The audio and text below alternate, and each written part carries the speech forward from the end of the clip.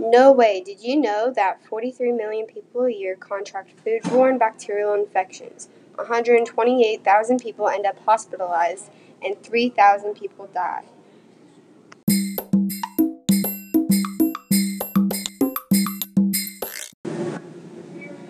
So today we're going to be talking about a specific foodborne illness which is commonly called botulism.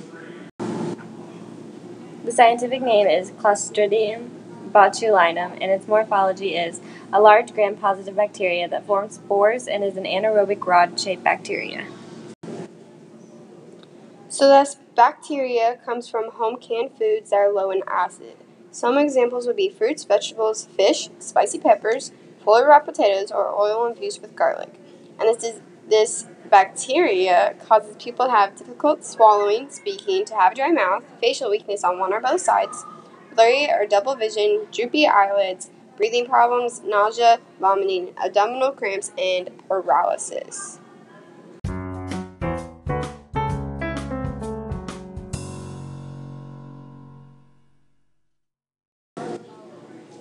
Alright, now for a quick break to notice our sponsors, the CDC, Mayo Clinic, and the Pathogen Profile Dictionary.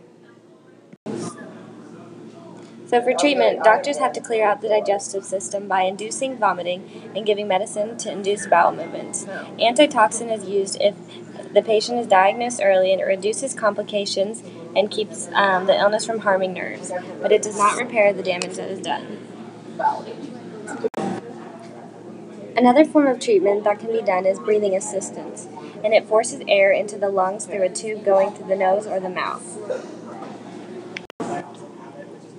Even when treatments are available, 5 to 10% of the patients die due to the high potency of the toxin.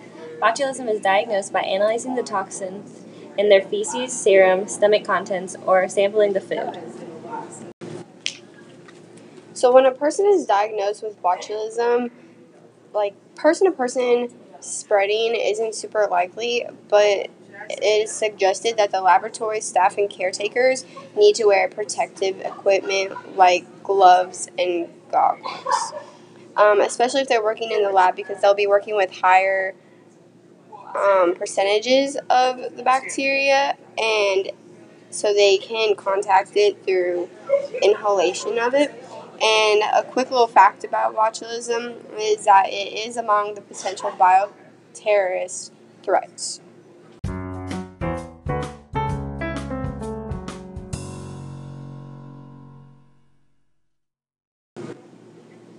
Alright, before we wrap things up, we just want to give one more big shout out to the ECDC for giving us all kinds of information. Well, folks, know the food that you're putting in your body, or you could be at risk too. That's all for now. Peace out.